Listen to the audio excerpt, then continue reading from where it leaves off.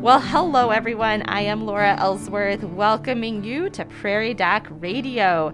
This is a program of the Healing Words Foundation, a 501c3 founded by Dr. Rick Home. We are here to answer your medical questions, so give us a call at 605-692-1430. 605-692-1430. With us today is Dr. Kelly Evans to answer your medical questions. Dr. Evans' specialty is internal medicine. She works with the Avera Medical Group Brookings and volunteers as part of the Prairie Doc team of physicians. Good morning, Dr. Evans. Good morning, Laura. How are you today? I'm doing well. Thanks for being here with us today. Yes, happy to be here. Absolutely. We have kind of an Ask Anything right. show today. Love it. So we're just going to ask Dr. Evans all sorts of questions. And I know we already have at least one call that came in before the show with a question. So today is a great day. If you have a question, and we love it when you call early, so we have to make sure we have time to get to those questions. Yes. Give us a call at 605-692-1430. So we're going to jump right in, Dr. Evans. This one is a 70-year-old female, has asthma and celiac disease. Where does she schedule the shingles shot into or around getting additional COVID booster shots? Okay, so lots of parts to this question. Okay. So what I would say is this person would qualify as someone who we would say has underlying health conditions, the asthma specifically when it comes to COVID-19, I would say. Okay. But isn't immunocompromised. Don't have any reason from this to think that she's immunocompromised. When we talk about immunocompromised people, we are talking about people who are either on a medication that compromises their immune system. So most of those people would be people getting currently treated for cancer or an autoimmune disease, celiac patients. It is considered an autoimmune condition, but they're generally not on immunosuppressive therapy. They just follow a gluten-free diet. Okay. So she would be sort of at this point when we're talking about COVID vaccine recommendations among the general adult population. So recommendation for this patient would be to have gotten a booster dose of vaccine, meaning if she got either the Moderna or Pfizer as her initial vaccines, to have gotten a third dose at least 5 months after her second dose of vaccine, or if it was the Johnson & Johnson, to have gotten a booster vaccine at least 2 months after that. She would not, under current recommendations, be someone that we would recommend a fourth dose of vaccine for. So I'm not sure if that's what she's asking about or not. So there is a recommendation out there for moderately or severely immunocompromised people. So the people that I just kind of talked about. So people on medications that compromise the immune system, or if they have a true immune deficiency, and that could mean something like HIV or a genetic immunodeficiency. Those people currently are recommended to get a fourth dose. So that's yet another booster dose at least 3 months after the third dose. Okay. It's a relatively small number of people. Now, I will say that, is it possible that guidance will change? Will at some point there be a recommendation for, you and I and all adults to get yet another booster dose? It's possible, Laura. I think that's a question we don't know the answer to yet. Probably depends on what we find as far as what happens with our measurable immunity after our booster dose. And we're just not far enough out from that time that people have been getting that en masse yet.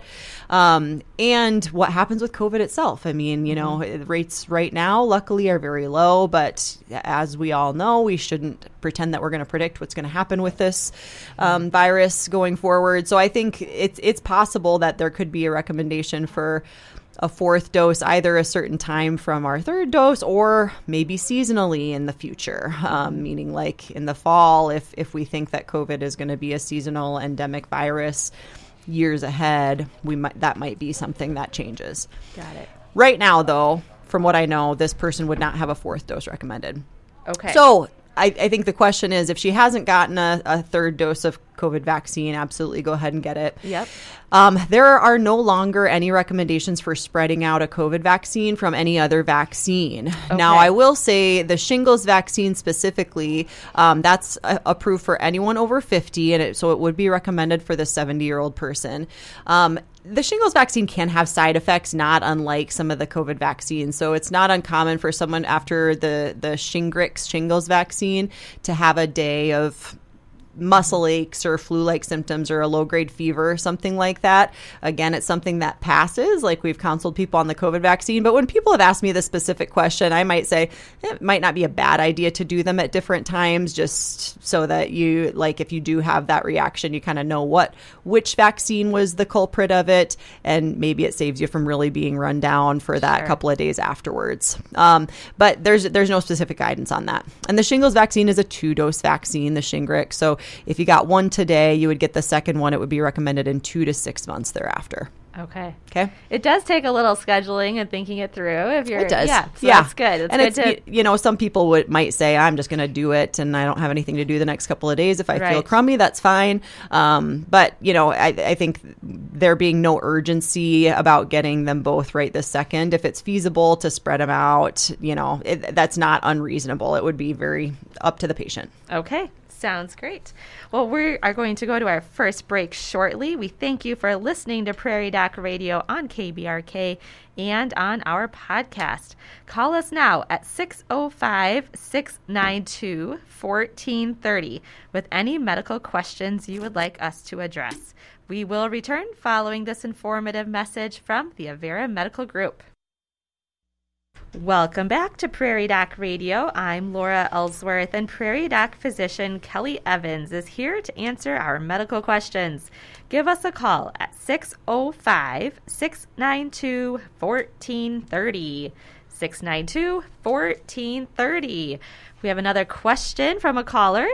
This caller says they're 5.5 weeks into recovery from COVID. Mm-hmm. He's very weak and has weight loss. Any suggestions to how he may speed up the recovery? Okay. So this is not an uncommon scenario that we've seen. I think there can be a lot of variables that go into this: the age of the patient, the other medical conditions that they already have, the medicines that they take for those things.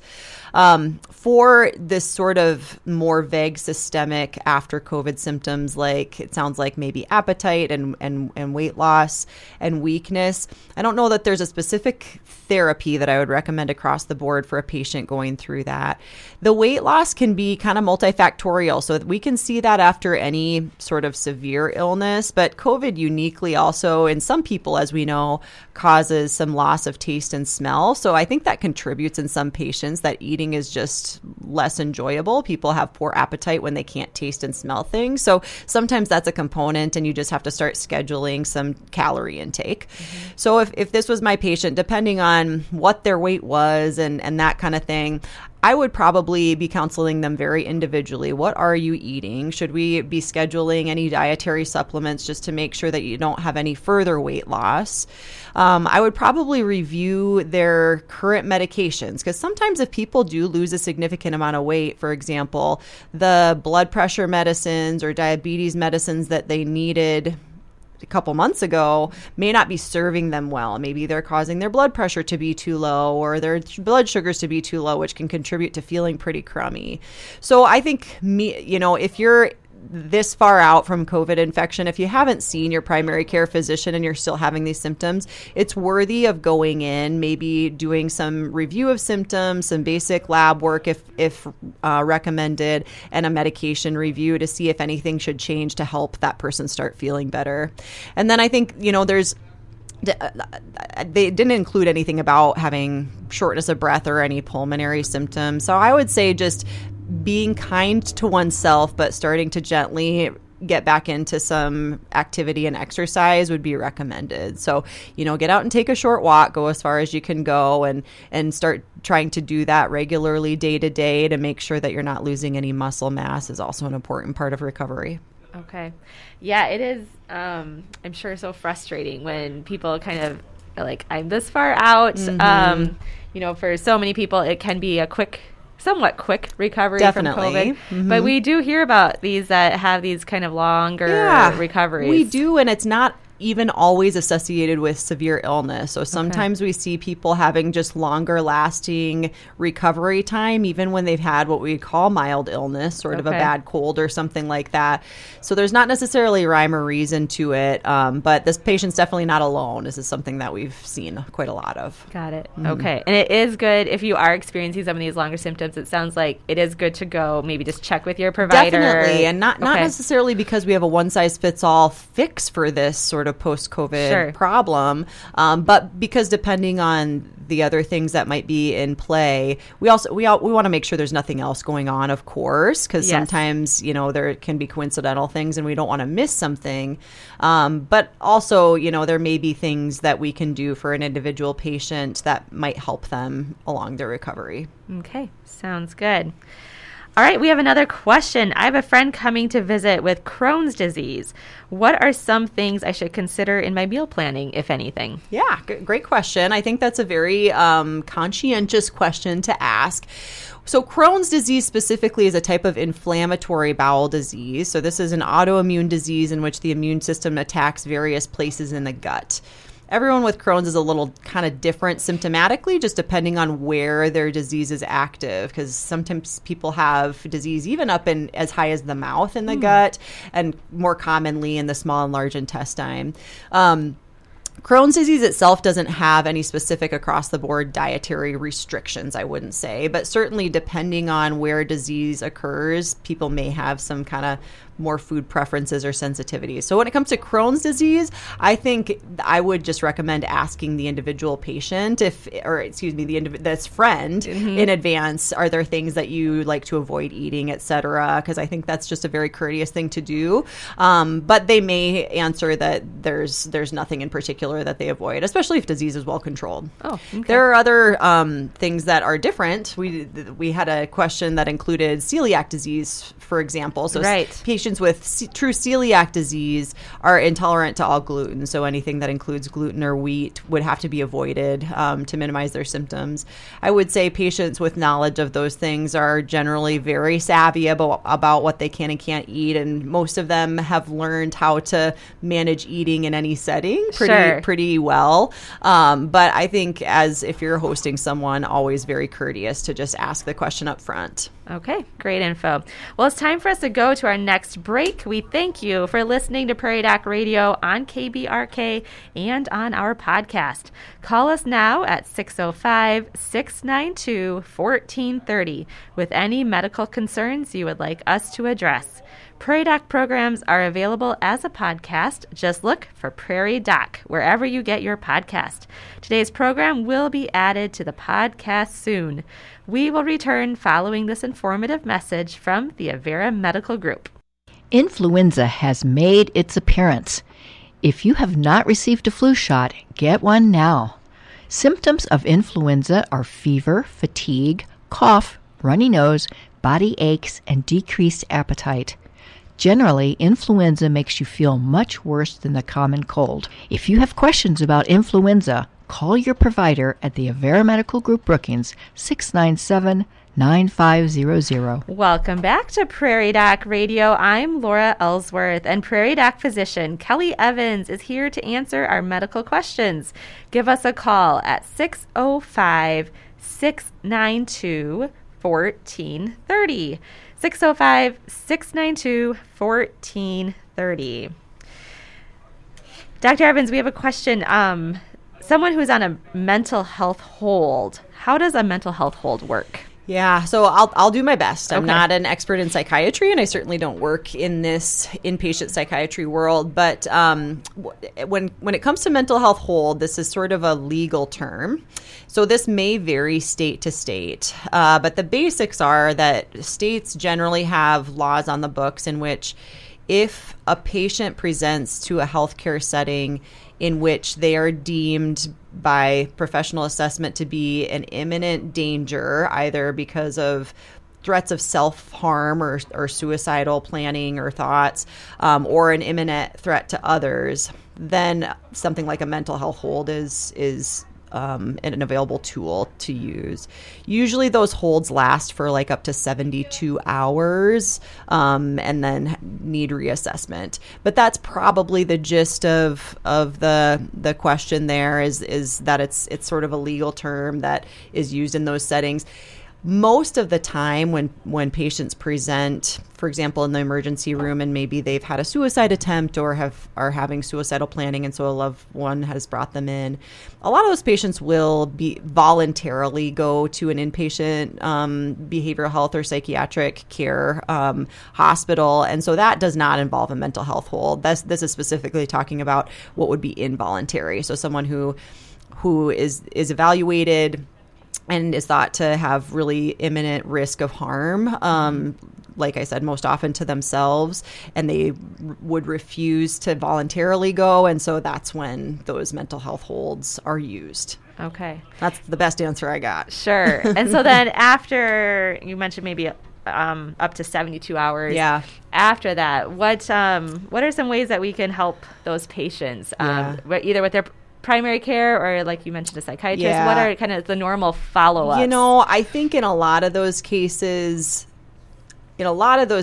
what may proceed to happen is that the person can get some counseling, and maybe they then voluntarily choose to continue that admission, as opposed to it being an involuntary hold. And then I would say beyond that 72 hours, there are still legal measures in place that care providers can attempt to keep people as an inpatient involuntarily, but they're sort of a harder threshold to get to, if that makes sense. Sure. And that's something that is just outside my spectrum of what I do. But there are sort of legal measures in place that obviously it's harder to do because obviously individuals have rights, and so it should be a high threshold to keep people against their will. But in a lot of cases, like I said, in those cases of suicidal thoughts or ideation, they might either continue to voluntarily do that, or in some cases, the threat kind of passes. I mean, in some cases, these sort of big suicidal risks are in some ways impulsive, and that really imminent high risk time might pass within that time frame, and then they can be safely treated in the outpatient setting. Okay. Great psychiatry question. Right. I hope that I did it justice. Yeah, no, that's good. Good introduction to that. Excellent. I just want to remind people, if you have a question, give us a call at 605-692-1430. 605-692-1430. Another question directed to us. A man is in his 70s, recently went swimming. It's been over a week, and he still feels like he has water in his ear. Is there anything he can do to help with that? So hard to say for sure, Laura. So sometimes this is not what we would call swimmer's ear. So some people hear the term swimmer's ear, and that actually is a sort of lay term for otitis externa, an infection of the outer ear, basically the skin within the ear canal. Okay. That can occur in these settings, but usually it's very painful. So if this patient develops pain, fever, et cetera, they should definitely be seen. Sometimes what they're describing is a feeling of water in the external ear. It's possible that either if there's a foreign body or if there's a lot of wax sort of trapping that water in place, that might be contributing. So if it's been a week, it might be worth just having their local practitioner take a look at it and see if there's anything to be safely removed. Okay. We really caution people against putting foreign objects in their own ears, digging for wax, etc., just because of the risk of perforation of the tympanic membrane when you can't visualize it well.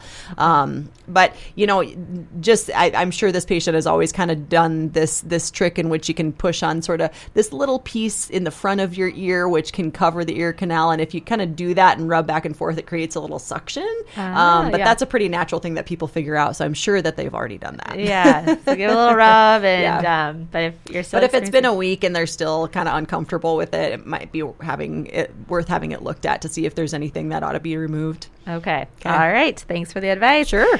All right. It's time for us to go to our final break. We thank you for listening to Prairie Doc Radio on KBRK and on our podcast. If you have a question you would like us to address, give us a call at 605-692-1430. 605-692-1430. 609-272-1430. We will return following this informative message from the Avera Medical Group. Tobacco can lead to tobacco nicotine dependence and serious health problems. Quitting smoking has immediate as well as long-term benefits for you and your loved ones. Make the decision to be smoke-free. Stopping smoking is associated with many health benefits. If you smoke, call 1-800-QUIT-NOW. That's 784-8669. Or call the Avera Medical Group Brookings for help to quit smoking today, 697-9500. Welcome back to Prairie Doc Radio. I'm Laura Ellsworth, and Prairie Doc physician Kelly Evans is here to answer our medical questions. Give us a call at 605-692-1430. 605-692-1430. Thank you for the questions that have been coming in today. I wanted to take a moment to reflect on Dr. Johnston's essay, her Prairie Doc Perspective essay that's in this week's paper. She talks about caring for expectant moms. She talks about some of the risks of pregnancy and the importance of addressing the mother's mental and physical health as well. Yeah. It's a big time in a woman's life and in a family's life when you have a pregnancy involved and how to care for them. Yeah. It made me think about, I was recently with my book club and we were discussing a story where a mother died from what the author called blood poisoning shortly after giving birth, which led to a group in our discussion about sepsis and multiple experiences with women and people they know. So what is sepsis, and is that and do you think that was correct to jump from blood poisoning by the author to sepsis? I think so. Let me just ask one follow-up question. Was the book like a historical fiction? Yes, historical fiction. So this is fascinating, actually, when it comes to sort of in history, rates of maternal death after delivery, historically really high, as we probably, maybe know from reading or looking at family histories. A lot of women died after childbirth. And obviously, childbirth, especially much less so in the modern world, when a lot of women give birth at the hospital, and we know more about what to do about complications of pregnancy and labor and delivery. But historically, 100 years ago and more, very common for women to die as a result of childbirth or during childbirth. One reason was infection that occurred sort of through the birth canal. And so that's probably what it's referring to, blood poisoning. Right. And that was back at a time when we didn't understand microbiology. We didn't even really know what bacteria were, probably. So the terms were different, but women would develop fever and this syndrome of what we know now as sepsis, probably within 48 hours after childbirth. There's a great medical history story about an Austrian physician who sort of discovered the discrepancy between a couple of maternity wards as far as their post-birth maternal death rates, and found that the big difference was that one was served by midwives. The one that had the higher death rate was served by physicians in training who would go back and forth between delivering babies on the maternity ward and dissecting cadavers.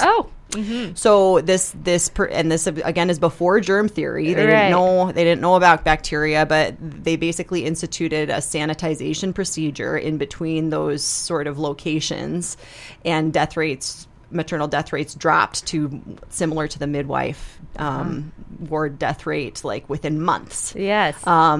No one believed this physician when he tried to publish all these findings. It was very contentious, and this person ended up having kind of a psychiatric demise related to the unacceptance of this pretty clear something that should change practice, but it just had to do with antiseptic. So that's why in a hospital setting now, when you are having an obstetrician deliver your baby, they're using sort of sterile practice. Et cetera, because we see that very rarely in the modern world, or at least in the Western world anymore. Sure. Gotcha. And what is sepsis? Yeah, so sepsis is a broad term that can occur from any type of infection. And it basically has a set of criteria in which people will have fever. They might have high heart rate and low blood pressure. They probably have a high white blood cell count. It's just these sort of markers reflecting your body responding strongly to infection that's kind of gone in a systemic. So as opposed to it being localized, for example, just being contained in the bladder, you can get sepsis from a bladder infection, but that has to do when your body's getting more exposure in the bloodstream to that bacteria and those foreign things. Got it. And sepsis can be deadly if untreated. So we have sepsis guidelines. If we recognize that that's occurring in the emergency department or the hospital, we should act quickly and initiate antibiotics very quickly and fluids when appropriate and that kind of thing. Yeah. All right. Yeah, one of the gals in our discussion was sharing that after birth, she just felt so weak and tired. And, after birth anyway, you kind of are experiencing that. So I think, almost overlooking it, just thinking, and yeah, she did have high levels and needed to get an antibiotic and all of that. So yeah, still and something that's part of why we keep mothers in the hospital for 1 to 2 days after to monitor for those early complications of pregnancy, of which certainly fever and infection could be one. Yeah. Yeah. Got it. All right. Very good. Time for one more question. Okay. A woman in her 40s has blood in her urine. What might be the cause of that? Yeah, so it can be tricky in this particular patient population to sort out where the blood is coming from, because obviously a woman in her 40s could also have uterine bleeding contributing. That would still be normal. That being said, if this person is pretty much certain it's coming from the urinary tract, it should be considered abnormal and should probably be worked up. So the first thing that we would do to confirm that is actually doing a urinalysis and having someone look at the urine under the microscope to confirm that there's red blood cells there, as opposed to it just being maybe pigmented differently from some other reason. Okay. If there is truly red blood cells in the urine that isn't coming from a uterine source, again, a woman in her 40s, probably it would be recommended to do a pelvic exam to make sure the source of bleeding is correctly determined. But that can come from anywhere from the level of the urethra to the bladder to the ureters, the tubes between the kidneys and the bladder, to the kidneys, and she should be examined just because bleeding would be abnormal. Commonly, this can come from kidney stones or, some abnormalities in the bladder, inflammation of the bladder. Infection of the bladder can cause blood in the urine, but usually causes other symptoms too. There are benign causes of blood in the urine, but we kind of got to rule out all the other stuff to make sure that's the case. So got it. She should be seen. Yep. Followed up. All right.